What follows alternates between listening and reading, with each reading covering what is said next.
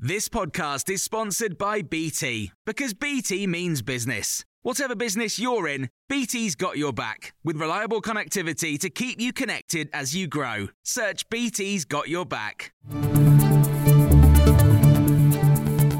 This is the Times morning briefing for Saturday, the 2nd of March. More pro-Palestinian protests are planned today after Keir Starmer joined Rishi Sunak in calling for a crackdown on offensive slogans. The Labour leader criticised unacceptable and intimidatory behaviour. That's after the Prime Minister highlighted the marches in his speech on the threat of extremism to democracy. I've met with senior police officers and made clear it is the public's expectation that they will not merely manage these protests, but police them. And I say this to the police: we will back you when you take action.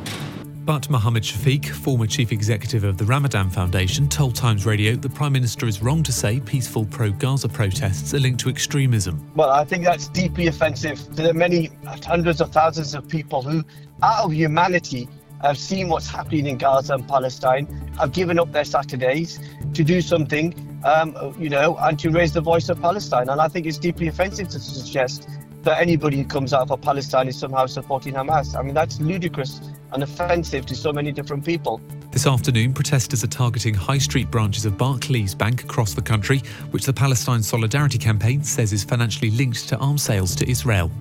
Meanwhile, the US will begin airlifting aid into Gaza as pressure mounts on Israel to reach a ceasefire deal. Joe Biden has also said his country could deliver humanitarian assistance by sea.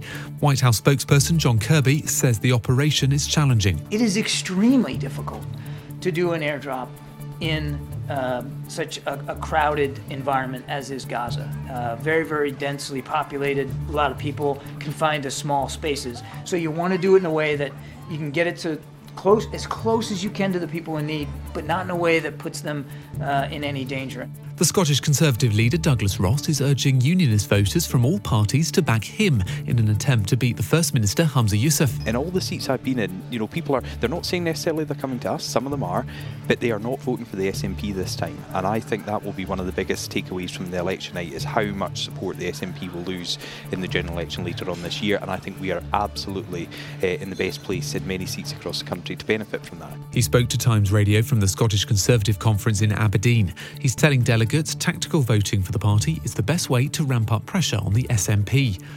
The country's largest teaching union is launching a preliminary ballot on whether to strike over pay and funding. The National Education Union will consult 300,000 members across England on industrial action to call for an above-inflation pay rise. The ballot closes on the 28th of March. And Red Bull's Max Verstappen says his focus is on his performance, not his boss Christian Horner, as he starts on pole for the first F1 Grand Prix of the season. It's after the latest development in Red Bull's sexual misconduct scandal, where a Google Drive with over 70 screenshots was linked to key members of the press after allegations against Horner were dismissed. The Red Bull team principal denies any allegations. His wife, former Spice Girl Jerry, has flown out to Bahrain to support her husband. Remember, you can hear more on all these stories throughout the day on Times Radio.